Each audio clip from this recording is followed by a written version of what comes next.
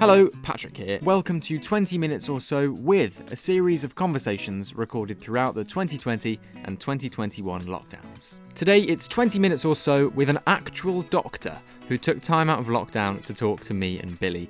It's the legendary Dr. Radha Modgil, who you'll know from BBC Radio 1. She used to do The Surgery, now it's called Life Hacks, a million Channel 4 shows, she does a column in The Independent, and crucially, she is just a wonderful human being, as you're about to find out.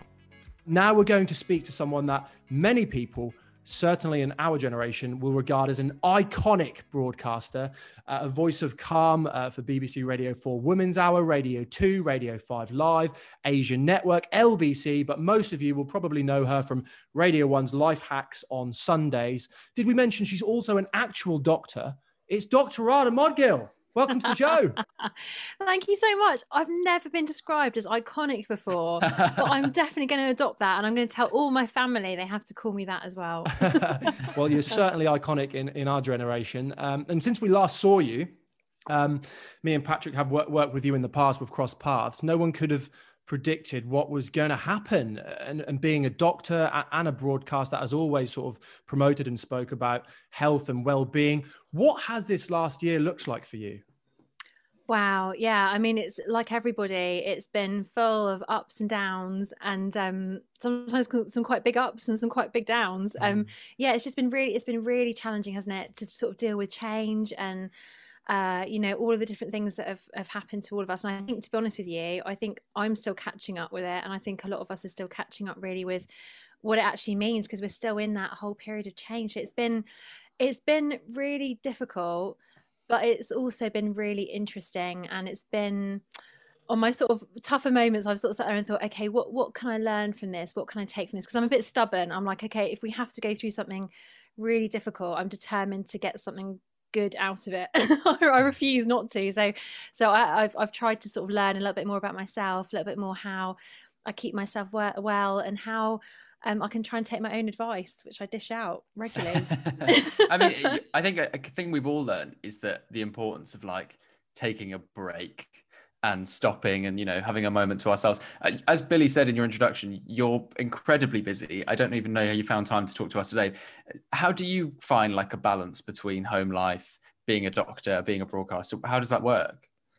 I'm not very good at it. No, so I'm learning. I'm trying to get better at it. So I think the one thing with me is I've learned about myself is that I really love variety. I really love meeting people. I really love understanding what people do and kind of just connecting with people. And I love adapting to different things. But having said that, I've also learned that I need some kind of routine as well. I do need some grounding and sort of some familiarity. So I do lots and lots of different things, mainly driven by that sort of love of variety and passion for different stuff. But every now and again, I think every sort of 2 months, I've actually got written in my diary as a little pause point to kind of sit back and go, right, what's happening? What are you doing? What does your week look like? Do you need to kind of readdress the balance? Because I think I often say yes, and then I find that the balance gets out of control. So I do try my best, but to be honest with you, it's a real learning process, and it's something which is constantly changing. And sometimes it goes longer than a couple of months. And I sit there and I go, oh my God, why am I feeling so overwhelmed? So yeah, I think like everybody, it's you kind of have to weigh up the benefits of that sort of variety and being busy, but also, sometimes we can end up being busy because we're trying to avoid something or distract ourselves from something. So, being busy is definitely not a kind of badge of honor. And I think I'm slowly starting to learn that myself as well. And during that time, being busy, you've written so many helpful articles during the pandemic on friendship, finding joy, community, family, self-reflection, and such as using this time to reflect on our own personal core values, as you just said. So what have you learned about yourself during this time? Yeah, I need to take my own advice more. No, so I think I've definitely learned the importance of sort of moment to moment choices. So literally in those moments of sitting there and saying, okay, I'm feeling this way right now. I have sort of two choices. I can either stay here and I can, sit here and potentially feel worse, or I could maybe get up and go for a walk, or I could ring a friend, or I could have a cry, or I could put on some music. And which of those choices can I take and which one is going to help me sort of either feel better or at least process that emotion. And so I've really tried to break it down into really small micro things where it literally is, what can I do right now in this moment? That's not to say that I'm trying to make everything go away and to feel better, but literally just thinking to myself, breaking it down, what is in my power to control right now? And sometimes I wasn't always able to do that, but I've learned much more to try to be more aware of that and try and kind of action things to help me feel better. I think also for me during the pandemic, following you on Instagram has been incredibly helpful because you often post these like tips or a list of things to think about for how to cope or how to like get through it or how to deal with a particular lockdown or whatever. I started to think, I was like, is someone looking after Dr. Radha? She's looking after all of us. But like, are you like, as well as looking after yourself, like who looks after you? How does that work? Well, first of all, thanks for saying that, because actually, I have to say sort of Instagram and Twitter and the stuff that I've posted during the last sort of a year or so has actually really helped me, because before I was on those platforms, but I was commuting in and out of London. I was either busy, or I just didn't really realize the potential of those platforms, or more to the point, I probably also thought, well, maybe if I put stuff out there, it may not be helpful, you know. So the pandemic totally changed that for me, in that I just realized that actually people needed some kind of support and some help. And so it kind of just got rid of all of that worry about, will it be helpful, will it not? And I just did it, which was actually really good for me. But also, you know, a lot of those posts that I put out there have been about things that I've felt or my friends have been feeling. And so those posts are often related to things that are going on around me. So they've actually really, really helped me to express what's going on and to kind of understand myself, how I can help myself. Yeah, exactly. But I am lucky in that, you know, I've got a really lovely family. I've got a really great core kind of group of sort of 6 or 7 friends who I've absolutely relied on so much over the last year. So yeah, definitely. Social media obviously sometimes gets a bit of a clout for being quite invasive, and we're all on our phones all of the time. And I do agree with a lot of that to an extent. And I think, you know, the world has changed in such a way that social media can be negative a lot of the time. However, as Patrick just said, it's helped him seeing your tips and, you know, people all over the country and in the world. Do you think social media has kind of been a positive thing during the pandemic?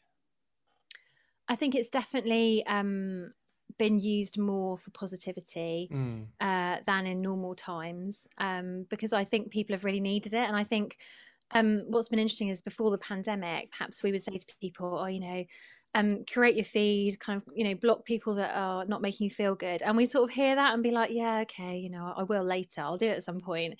But actually, I think because the pandemic obviously really tested all of us and stretched us to our limits in terms of our own mental health and well-being, that actually maybe more people were really cautious about their feeds, and they actually did really look at who they were following, really look at actually what they were exposing themselves to. But I also think that, you know, maybe in my case, for example, there have been lots of other people like me who perhaps haven't necessarily seen it as a space where people have wanted positive stuff. And now that actually they realise that people do want it, maybe that's created more opportunity for people to actually put it out there. And for people, I mean, I've met incredible people. I've met more people on social media this year than I have in my entire usage of social media, and they've all been really, you know, because of the echo chamber, you tend to attract people, don't you, who are interested in the same kind of thing. But I've met some incredible, inspirational people, like-minded people who are doing things for positive, good, and so I do feel there's that sense of community. So I think if we, you know, social media is what we make it, and if we want to make it a positive space, we can do that. We just have to actually really want it and act on it. When we're allowed, you should have some sort of party with everyone that you've met online, like a real life, and go around like touch people. Like, oh, it's amazing, you're real. I can touch you. Oh my God, you're in 3D. Do you actually exist? Yeah, I know, absolutely. Let's talk about sort of the present and moving forward. Last week you posted about your return to the gym after approximately 421 days off. You said, "Hey, sweet." How was it? Tell us about it.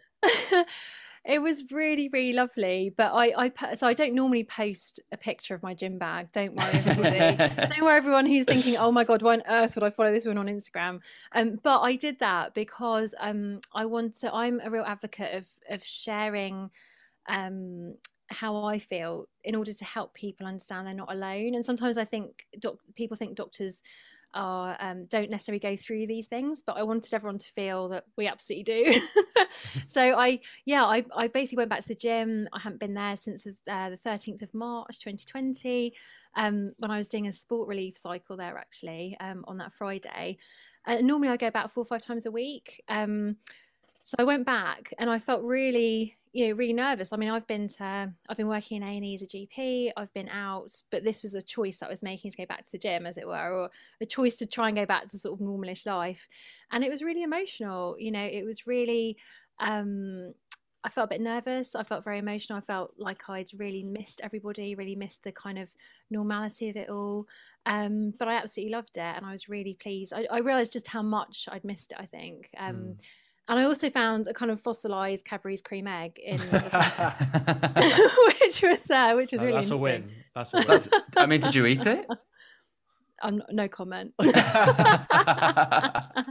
Now, we mentioned earlier how you've been giving people loads of tips throughout lockdown about how to cope and isolation and everything. But one thing I wanted to ask, I was in the pub yesterday because we're allowed to go to the pub now, and I was sat outside in the rain. It was fine. And one of my friends, I was with a group of friends, and one of them was like, "You're being uncharacteristically quiet today." And I was like, I think it's because I'm not used to being back in that setting of like, oh, we were in the pub for probably 3 hours and everyone was constantly talking and interacting and socializing. I'm like, it's like going back into the lion's den after a year of being on my own at home. Like, what advice would you give people for coming out of lockdown?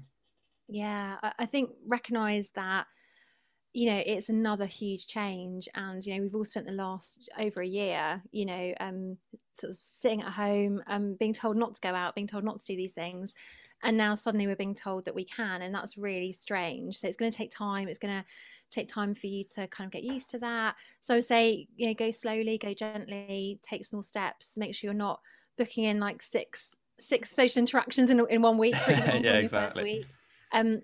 Recognize, kind of, don't forget the things that you've learned about yourself during the pandemic, because there will be some good things. So what things did you learn about yourself that really fill you up, that restore you, that you really enjoy? What are the things you want to drop? Like, hold on to those, make sure you're kind of carrying those forward into the future.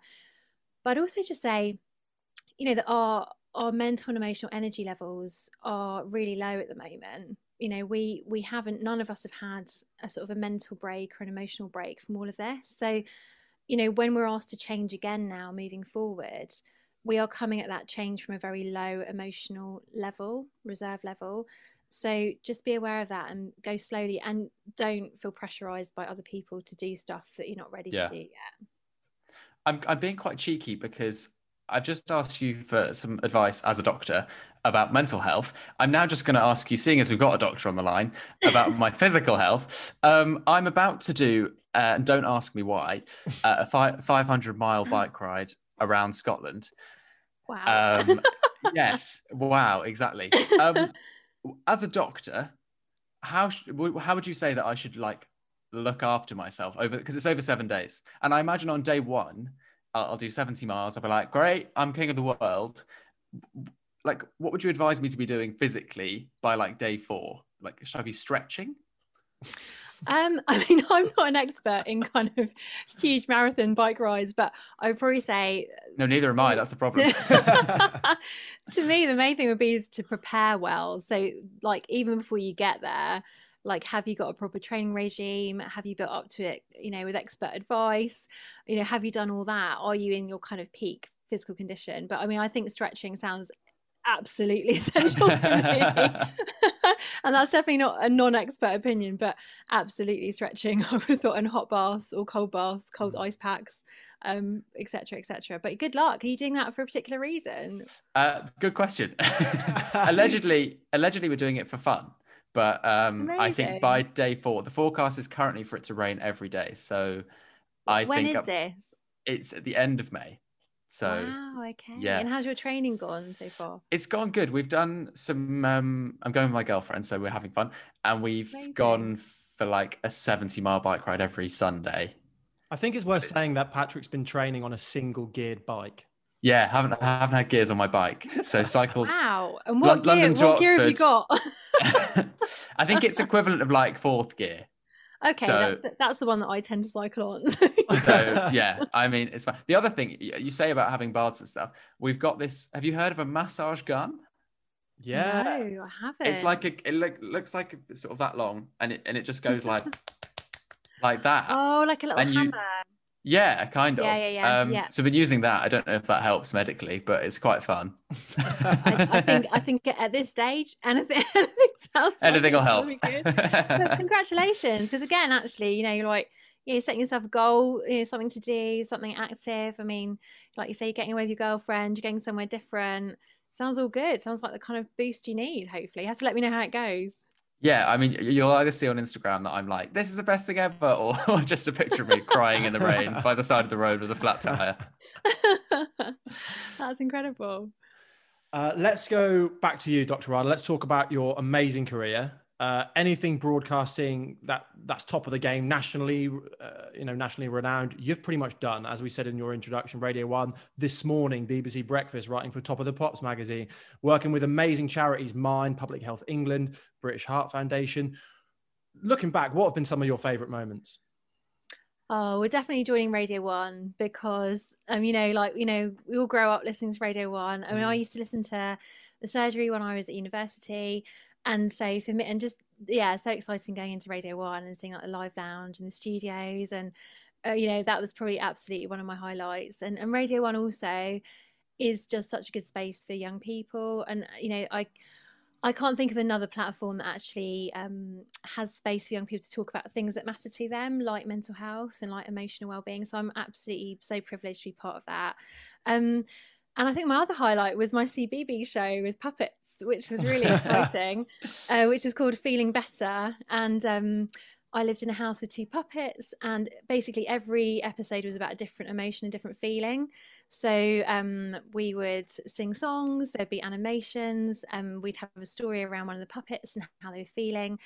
And that was a real highlight for me because it kind of summed up everything that I'm about. So I love kind of making things better for people, particularly around mental and emotional well-being. I love being fun and having a bit of a laugh. And I also just love the sense of community, and also just basically trying to make people aware of how important it is that we need to start talking about feelings from a very, very young age. So it was very scary singing, I'm not going to lie to you. Yeah, I can imagine. But I absolutely loved it. It was absolutely incredible. Yeah, so it's probably my 2 highlights so far. Yeah.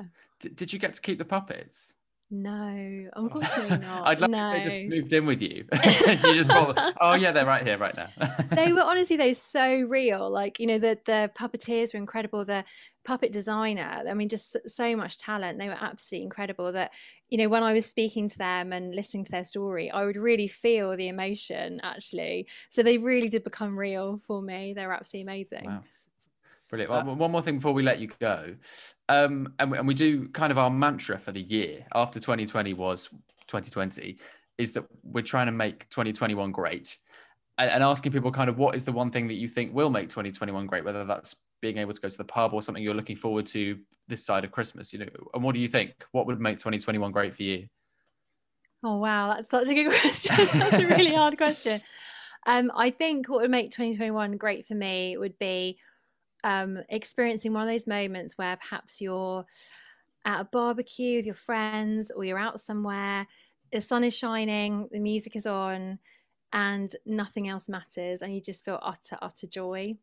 Lots of those moments are there in different contexts, but I think that moment of just literally feeling like there's nothing to worry about would just make 2021 the best year for me. Have you got a holiday or a staycation planned?